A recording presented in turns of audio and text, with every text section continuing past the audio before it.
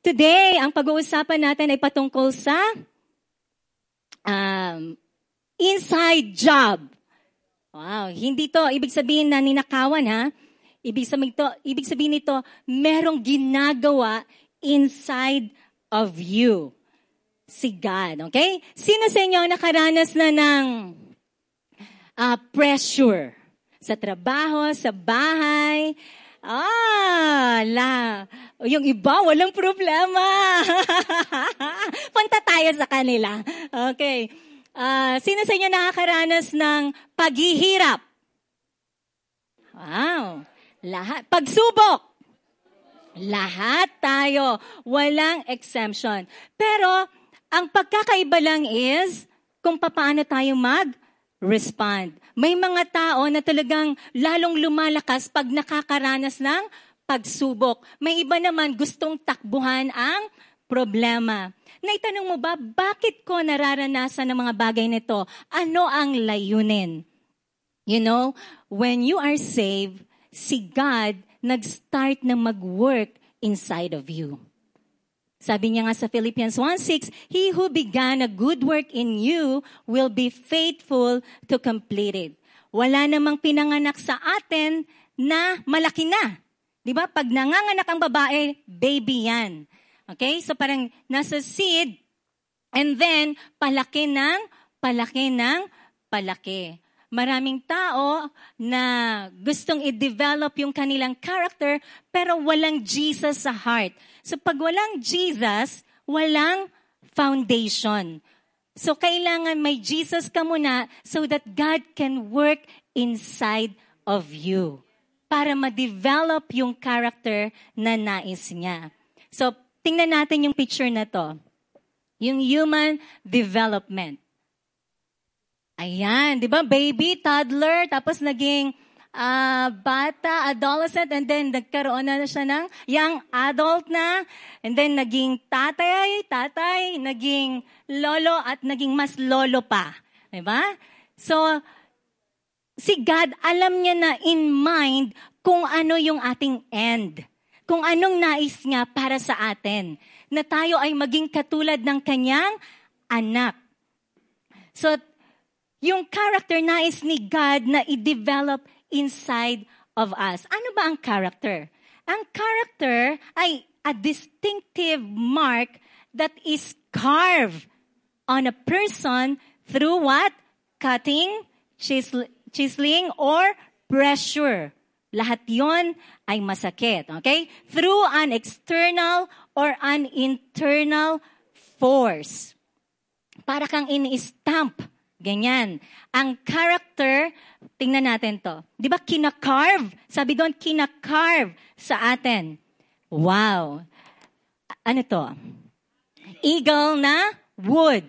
So yung sculptor, yung gumawa nito, yung artist, alam niya na in mind kung ano ang nais niya sa wood. Hindi naman ito ganito kaagad eh. Diba? But then, naging ganito kasi anong ginawa niya? Kinarve niya ng kinarve. May mga, alam niya yung mga bagay na dapat tanggalin parang magmukha siyang eagle. Okay? So parang ganun din sa atin si God. May mga bagay siyang tatanggalin sa atin para maging kamukha tayo ni Jesus. Okay? So, tapos, tingnan natin to. Tingnan natin yung video na to. Yung coin, ini-stamp. So, yung gumagawa niyan, alam niya kung anong gusto niyang maging hitsura ng coin. Okay? Merong pressure para mailagay yung mark na yon sa coin, may pressure na inilalagay. Ouch! Nanginginig pa. Okay? So may stamp. Parang si God ini-stamp tayo. Kina-carve tayo. Kailangan maintindihan natin yon para yung character niya ay ma-develop, ma-build inside of us. Tingnan mo yung katabi mo kung kamukha ni Jesus. Ha? Actually, yung mukha na yan, sometimes mapandaya. Okay? Kasi kunyari, nakasmile, pero galit pala sa'yo. Ayaw niya sa'yo. Uy, totoo. Inside. Okay, kaya si God, mini-work out niya yung inside para eventually lalabas outside. Okay? So, unang-una, I believe na may calling si God sa bawat isa sa atin. So, fulfilling your life's calling is dependent on developing your character. So, may tawag si God sa bawat isa. Ephesians 4:1-31, sabi niya, kung sa English sabi niya, I urge you to live a life worthy of the calling you have received. Sa Tagalog, nakikiusap ako sa inyo, mamuhay kayo sa paraan na nararapat sa mga tinawag ng Diyos. Lagi kayong maging, ano yun? Humble. Anong pag-uugali? Anong character yon? Humble, mabait, matyaga. Pagpasensyahan nyo na ang isa't isa para ipakita ang pagmamahal nyo. Ay, pag nagpapasensya pala tayo, pagmamahal yan. So, gawin nyo ang best nyo na hindi mawala ang unity na binibigay ng Holy Spirit sa tulong ng kapayapaan na naglapit sa inyo sa isa't isa. Ang godly character ay nadidevelop siya lifetime. Hindi isang beses lang mukha ka ng Jesus. Yung spirit mo, pag tinanggap mo si Jesus, talagang mukhang-mukha na. Pero yung ating pamumuhay, yung ating soul, ay hindi pa. So, tayo ay tinawag ng Panginoon. Siyempre, nabubuhay tayo, hindi pang sarili lang natin. We interact with other people. Kaya nga ang sabi ng Panginoon, kung pipili kayo ng mga pinuno sa iglesia, ito ang qualifications. Hindi niya sinabi na ang qualification, dapat mataas ang pinag-aralan, maraming alam, magaling magsalita. Hindi. Character. Tingnan natin sa Titus 1:5-9. Sabi niya kay Titus, magtalaga ka ng matatandang pinuno. Hindi ibig sabihin nun yung matandang mukha o edad, kundi matured, okay? Pinuno ng iglesia sa bawat bayan. Ayon sa inuutos ko sa inyo, italaga mo ang mga taong walang kapintasan, isa lamang ang asawa. At ang mga anak ay mananampalataya. May pagpipigil sa sarili at hindi suwail. Bilang katiwala ng Diyos, kailangang walang kapintasan ng isang tagapangasiwa ng iglesia. Hindi siya dapat mayabang. Hindi magagalitin. Hindi lasenggo. Akala ko lasenggero. Hindi lasenggo. Hindi mapusok o sakim. Bukas ang tahanan sa mga panauhin, hospitable. Maibigin sa kabutihan, mahinahon, hindi nagwawala.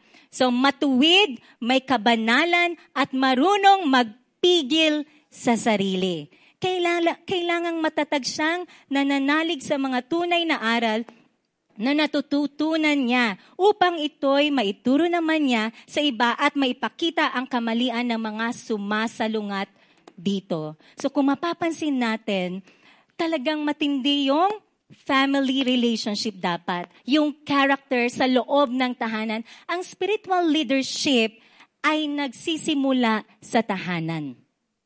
Hindi po pwede sa church, ang galing mo, bait-bait mo, pagdating sa bahay mo, para kang impaktita. Hindi ganon. Sabi niya, paano mo mapapangasiwaan ang iglesia ng Diyos, ang tahanan ng Diyos, kung sa bahay mo, hindi mo nga mapasunod yung anak mo? O kaya ang sarili mo. Kaya sabi niya, may pagpipigil sa sarili. So very important ang character sa Panginoon. Kaya sabi niya sa number 2, God wants to develop your character. Kasi God develops character to match yung assignment mo. Naniniwala ka ba na may assignment ka kay God? May pinagagawa siya sa iyo. Pero hindi ka mag-isa doon. Kasama mo siya. So kung great yung task ni God sa iyo, He will expand yung character mo to match yung assignment. Si Abraham, nangako ang Panginoon sa kanya na magkakaroon siya ng anak. And he will be a great nation. Pero wala siyang anak. Kailan siya nagkaanak? After 25 years. It took God 25 years para i-develop ang character ni Abraham. Yung mark sa kanya. Okay? Para siya ay maging yung person na ginawa ni God. Yung kanyang pananampalataya. Kaya nga di ba si Pastor Tim may vision si God sa kanya na 1,500 seat na Champion Center. Hindi yun last year lang na binigay ni God sa kanya. Matagal na. How many years? 10 years. It's inside of him na. Pero it took God 10 years para i-increase yung kanyang capacity, i-develop yung character niya so that when the time comes na sabi ni God, okay, this is it. Ito na yung time na ipapatayo ang Champion Center para maka-reach out ng more people sa community. Maraming maligtas, mapunta sa langit at hindi sa impyerno. Pero it took him 10 years. Kasi dinidevelop, I do believe, hindi lang dinidevelop ni God yung character ni Pastor Tim, even the leaders ng church. Even kayo. Kaya ang gaan yung magbigay. Diba? Hindi kayo kuripot. Parang, sige Lord, nakita ko yung vision. I'll go for that. I'll join. So lahat tayo, minomold ni God, may binibuild si God inside of us para mangyari yung nais niya. Kaya nga, ang word ni God kay Pastor Tim last year, increase your capacity. To what? To hold, to contain, to handle, to have, to hold, and to handle ang money. What else? Opportunities, influence. Kung bibigyan ba kita ng more money, maglalayo ka ba sa akin o magstay ka sa akin? Kung bibigyan kita ng more influence, yayabang ka ba o stay humble ka? So sino last year, nag-increase yung capacity mo to hold yung money? Wow, Lord, hindi ako nakahawak ng gantong amount. Ngayon, grabe. Sino yon? Uy, 4 na tao lang. Ha? Umamin na kayo. Ay, marami. So yung iba na hindi pa nag-increase yung capacity, may ginagawa pa si God inside of you. Kung hindi ka nagtaas pero nag-increase ka ng capacity, kailangan i-mold ni God yung honesty inside of you. And yung pagiging proactive. Yeah. It's high time for you to participate. Get engaged. Huwag kang tunganger. Okay? Hindi ka ginawa ni God na tunganger. Ginawa ka niyang champion. So, act like a champion. Okay?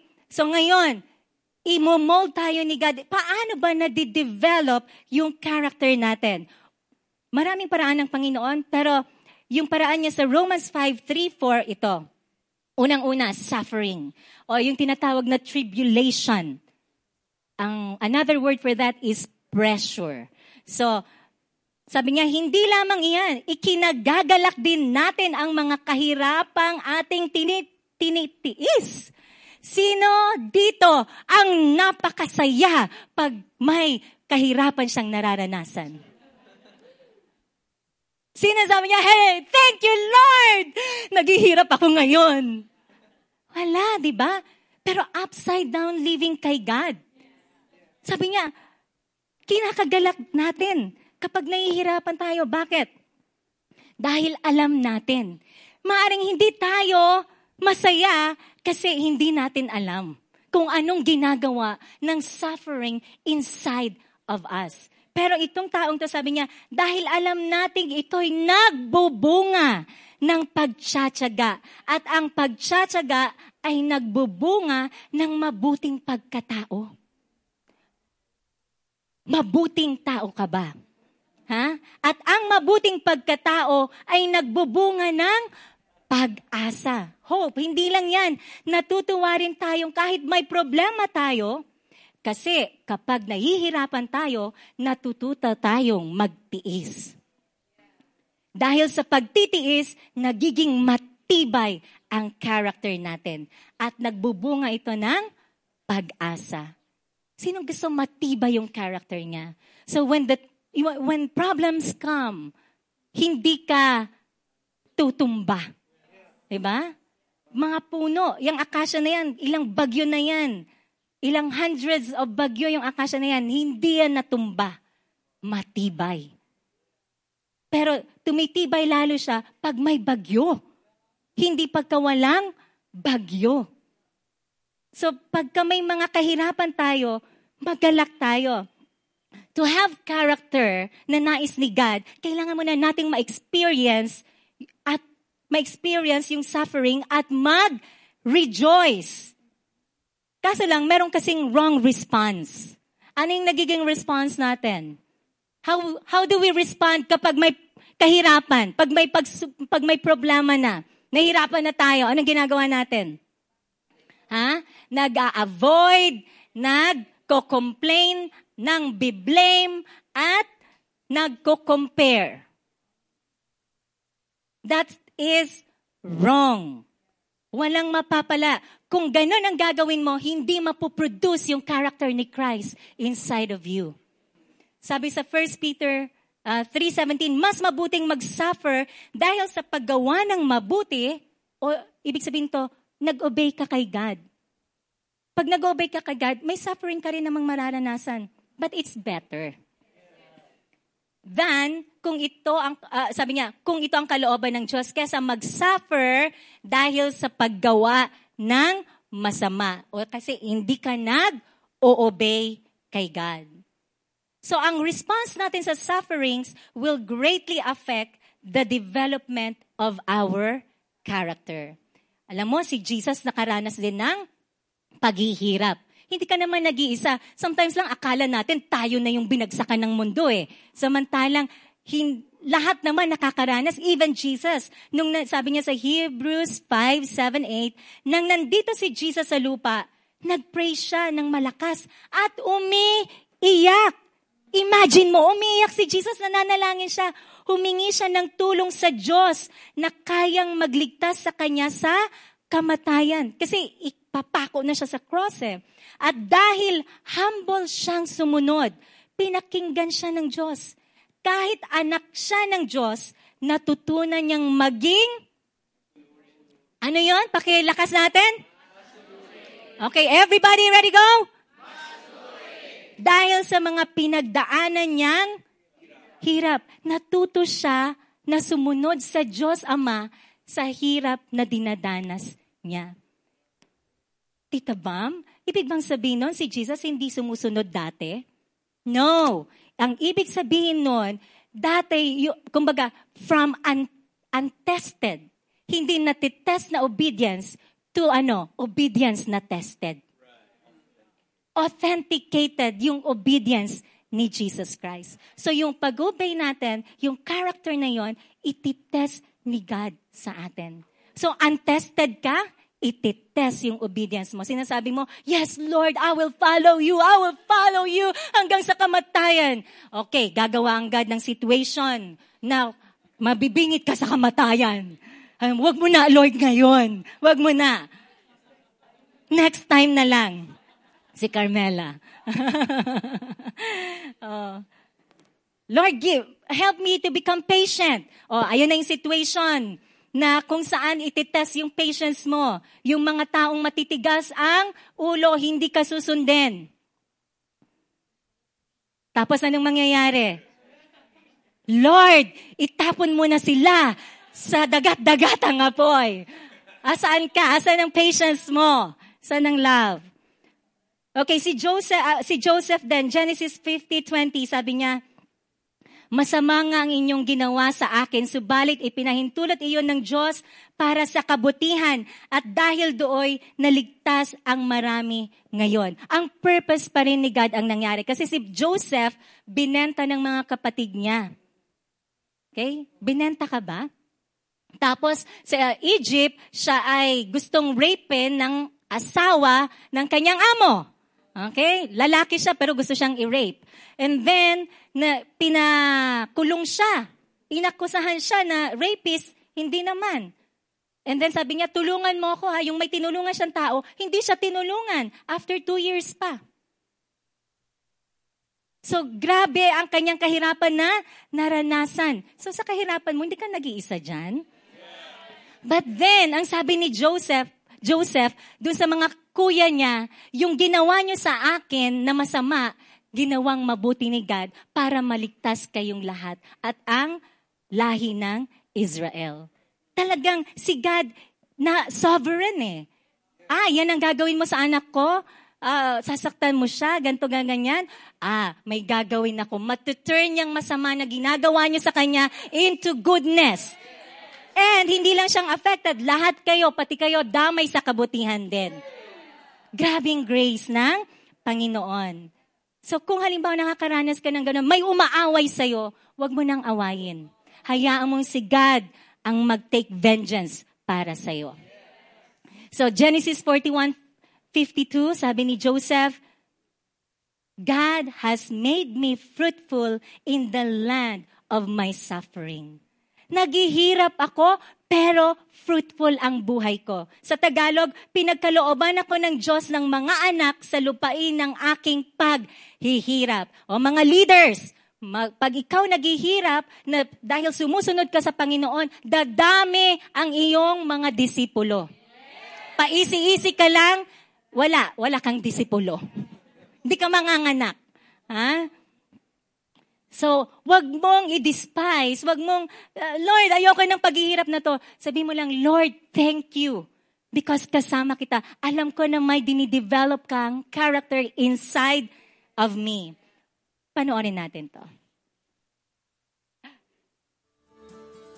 Tingnan natin yung olives.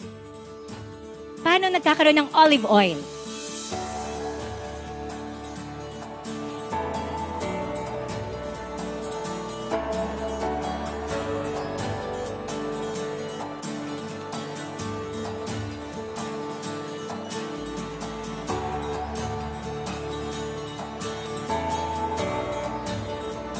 Talagang durog na durog ang mga olives.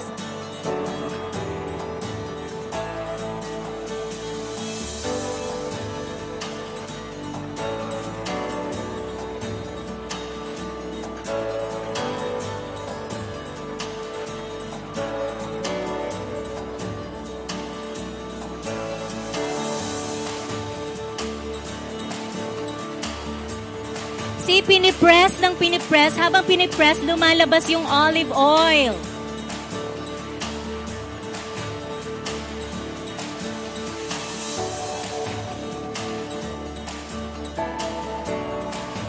Okay, pakipause. Stop mo na. See? Hindi naman lalabas yung olive oil kung walang pressure. So, yung oil of gladness in your life, kung gustong palabasin ni God yan, bibigyan ka niya ng mga pressure sa life mo. Tingnan din natin itong video ng grapes. Pinipress. May pressure din na ina-apply.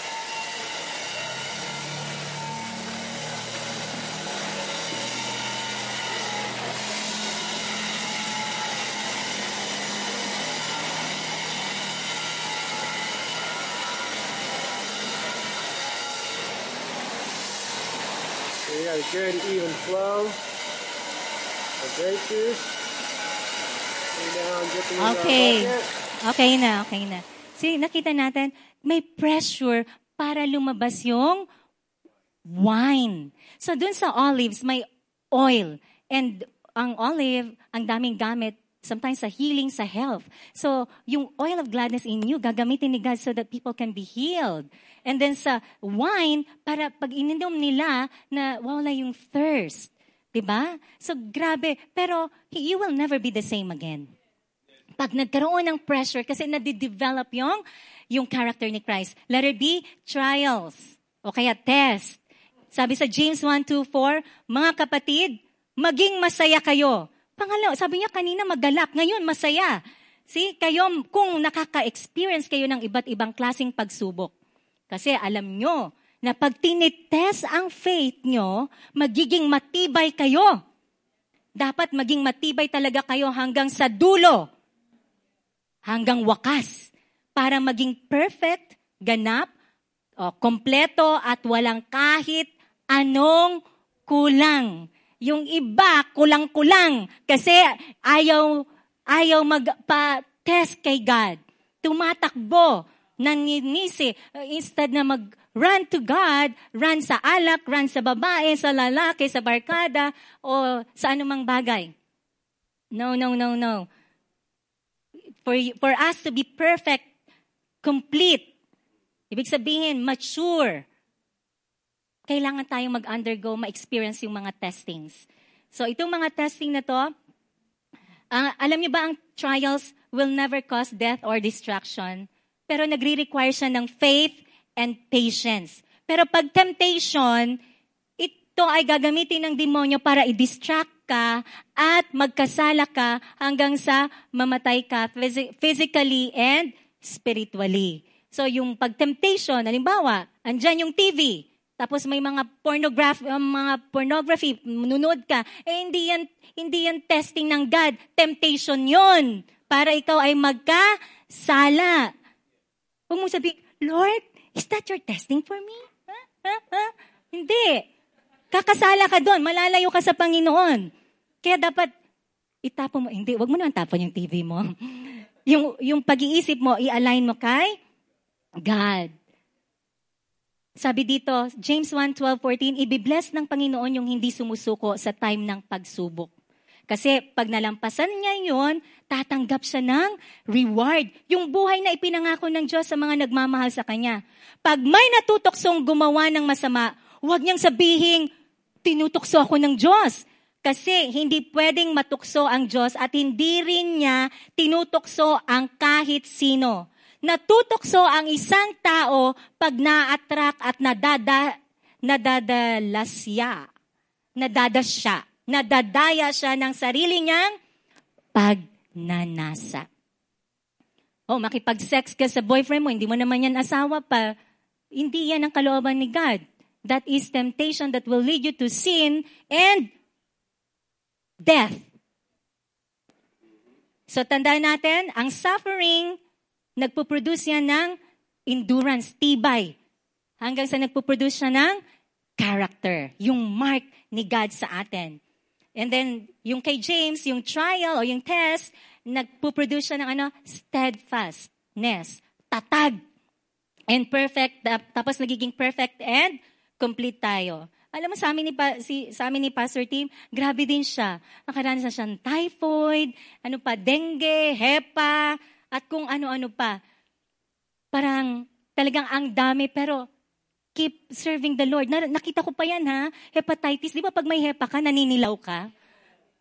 Dito yan, nagpipreach pa rin siya kahit may hepa siya. Sabi nga nung isang kasamahan dito, sabi niya, Sister, sabi mo naman kay Pastor Tim, huwag na mo nang mag-preach kasi naninilaw siya. Totoo yun.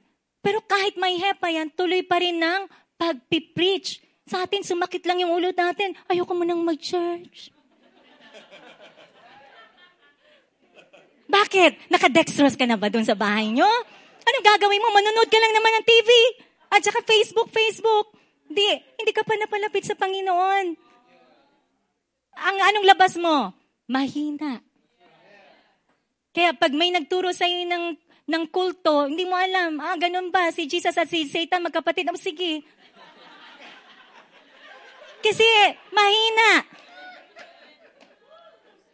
May ganong religion. Kaya dapat tayo nagpapatrain tulad nito. Pakinggan natin. Panoorin natin.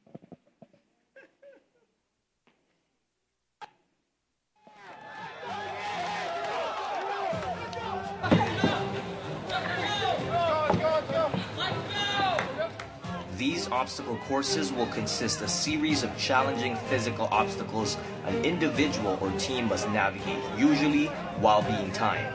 Obstacle courses can include running, climbing, jumping, crawling, and balancing elements with the aim of testing speed, endurance, and agility. Sometimes, a course will also involve a mental test.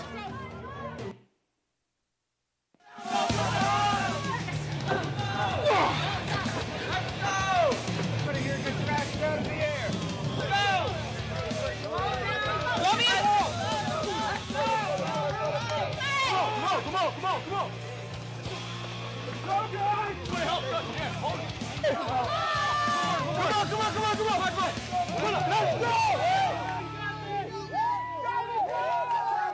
While going through the obstacle course, some will fail or not be effective in certain events. This is that time when you should be picking up your battle buddies.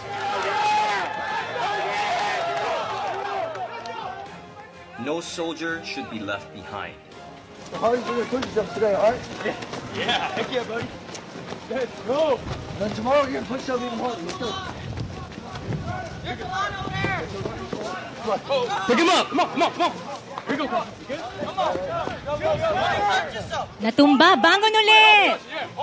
You must never quit or leave a fallen comrade. In the end, only one group will win, and it's okay, because what really matters is that every trainee understands the value of teamwork, and every single one will be living by the Army values.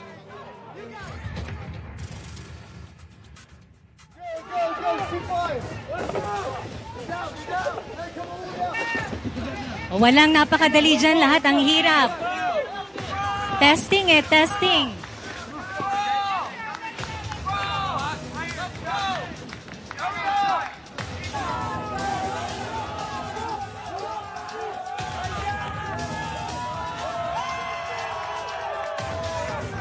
Ang saya nila.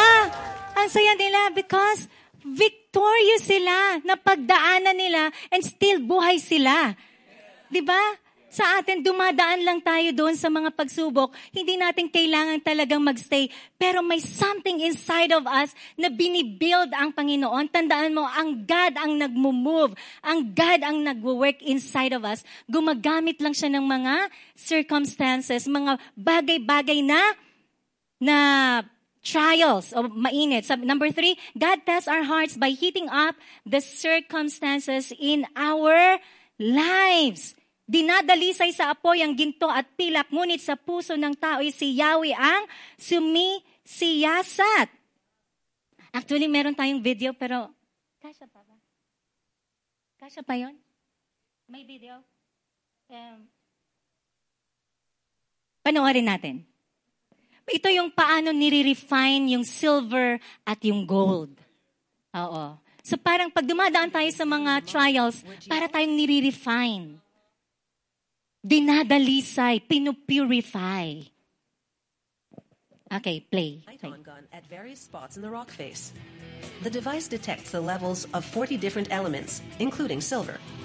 Silver in its natural state isn't silver-colored at all. It's charcoal gray. Miners drill holes in the silver-rich areas the geologists pinpointed, then insert sticks of dynamite. Parts haul the chunks of rock, called ore, to the surface. Geologists then test ore piles and blend them as required. The ore first goes into the primary crusher.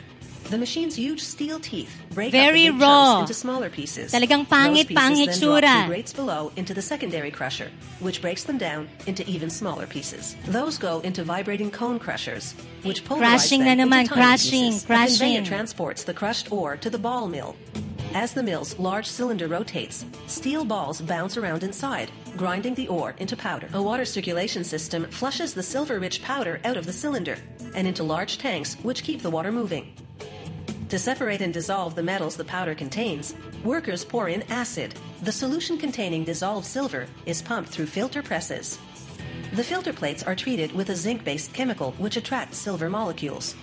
As the solution passes through, the plates trap particles containing silver, forming a layer of black powder called silver precipitate. This precipitate is composed of approximately 50% silver and 50% waste. To separate the silver from the waste, they first dry the precipitate in a gas furnace for a couple of hours. Workers put the now dried silver precipitate into an oven, along with chemicals which prevent silver from burning off. Approximately 4 hours later, the silver and waste have separated and melted. Oh, yung silver tapos Workers yung pour waste them into bar-shaped naghiwalay. molds. Pumupunta The sa silver, ibabaw, being yung heavier, impurity. settles at the bottom. Workers skim off the waste floating on top. In less than 5 minutes, the molten silver cools and hardens, enabling workers to extract what is now a silver bar. The mining company sells the bars to a refinery. Now, the process of refining fine metal starts when gold, silver, platinum, and palladium are delivered to the refinery in several impure forms. The lots of precious metals are weighed and tabulated, then the lots are combined with flux. which looks a lot like you're actually making matters worse by pouring a bunch of dirty sand in with the metal, but it's actually a very important ingredient. This flux and the impure metal is placed in a vessel called a crucible. This is made from material that can take the heat better than the material inside it. So the crucible is then put into a melting furnace that transforms the metal and flux into a molten material. The crucible is then removed and the molten material is poured into a mold, sometimes shaped like a brick or other times like an inverted cone. Especially when they use a lot of flux in the cone-shaped mold, the flux fuses with the undesired matter to form a slag that is lighter than the precious metals. The slag naturally floats to the top of the mold, leaving a pure button of metal below. You can then easily separate the metal button from the slag. Once the whole lot has been melted and sampled, it's then remelted and recooled into grains about the size of BBs in order to speed up the extraction process. The grains are then placed into a mantle where an acid solution is used to dissolve the metals into a liquid form. Once the metals are fully dissolved, chemists use other substances to induce reactions that extract the exact metal they are looking for. The results are that you end up with an absolutely pure piece of gold, silver, platinum, or palladium. Okay. So may pinagdadaanang process. Ang may nakita ko doon na yung natatak sa akin is yung iniinit siya. Super, super init. And then, pag nainit na, yung impurities lumalabas, lumulutang para natatanggal. So, tayo dumadaan sa mga trials so that yung mga impurities inside of us lumutang, ma-expose para ma-remove ni God. Ay, sabi pag dumaan ka sa problema o sa paghihirap o sa trials, mapapansin mo, ay, meron pa pala akong unforgiveness. Ay, self-centered pa pala ako. O selfish. O masyado palang mayabang. So, tatanggalin yun ng God. Sa pamamagitan ng, mga trials o sufferings o problems na dadaanan natin. Not to put us down, but para ma-expose yon at maitanggal sa buhay natin yung impurities. Kasi hindi yon ang character ni God. Ang galing ni God, nililinang niya tayo.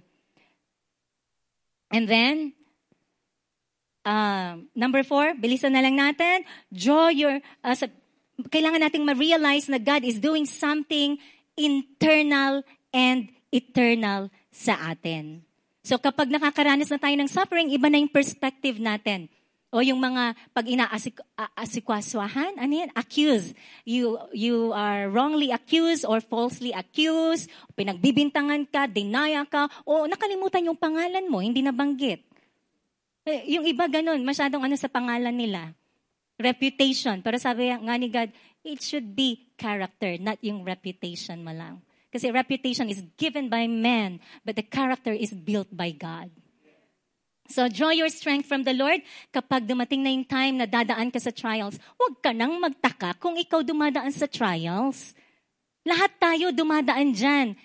Habang buhay, pagdadaanan natin yan, may timing lang ang God. And then, sabi niya, mag-draw lang tayo ng strength kay God and be moldable and remain in the Master's hand. So, draw strength from God. Kaya nga sabi ng Psalmist 73:26, sabi niya doon, puso't ko't kaluluwa, kung nanghihina man, ang Diyos ang lakas kong tanging kailangan.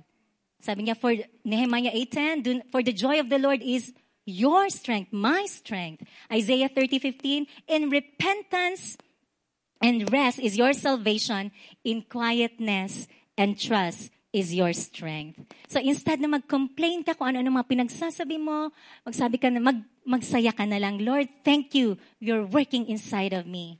Sabi niya, when undergoing sufferings or trials, don't become bitter. Huwag kang maging mapait. Become better.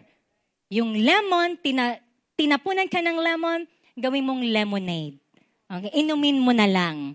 Okay? Naging maganda pa ang pakiramdam mo. Nalinis pa ang sistema mo. Kaysa maging cancer inside of you. Kasi sinabihan nila ako na ganito ako. Wala na yun. Wala na. Application. Let's have a new outlook sa ating mga sufferings, trials. Una, rejoice. Magsaya ka. Thank you, Lord. Dinadanas namin to. Kasi iba ng perspective mo, alam mo si God is working inside of you. Rejoice because it's gonna make you healthy, mature, fruitful, napupurify yung heart mo, nagiging matibay ka. And then pangalawa, remember, God is your strength. Hindi ka naman iiwan ni God. Ang Holy Spirit kasama mo. You know, nung time na sa akin, dumaan din kami sa pagsubok, 3 yung miscarriages ko. 2018, 2019, 2. Kita ko pa, lumabas talaga yung ano ba yan? Basta yung fetus. So nung una, Lord, I trust you. Pangalawa, Lord, I trust you. Pangatlo, aray ko, God. Ang sakit na. Parang ganun. But then, hihinto ba ako? Ayoko na mag-serve sa iyo, Lord. Di mo naman binibigay yung gusto ko. Anong ugali yan? Immature. No. Lord, it's so painful, but I'm gonna continue to serve you. Because I don't live for myself. I don't live for my plans. I live for you. And in His time, He will give it. Timing. Doon ako natuto. Timing ni God, not timing ko. And natuto ako mag-humble down and maging honest. And naging closer kami mag-asawa. See, may dinidevelop ang God. More than pa sa akala lang natin. Minsan kasi nagdudunong-dunungan tayo. But mas marunong ang God natin. And then pangatlo, realize God tests your heart and shapes your character. Na nagiging mas kamukha ka ni Jesus. Katulad nun, no? Alimbawa, ilang taon ka na. Huwag naman na ang ugali mo, bata pa rin. Kaya sabi nga ni Paul, when I was a child, I act and speak like a child. But when I grow old, I get rid of childish things. Diba? So, yung picture ng human development, nasaan ka kaya doon? Are you still a toddler? Are you, adult ka na ba? O lolo ka na ba? Ano ka dyan? Anong pag-uugali ang meron ka? Madali ka pa rin bang magalit, magselos, mainggit? Yan ang mga impurities na tatanggalin ng God sa life natin.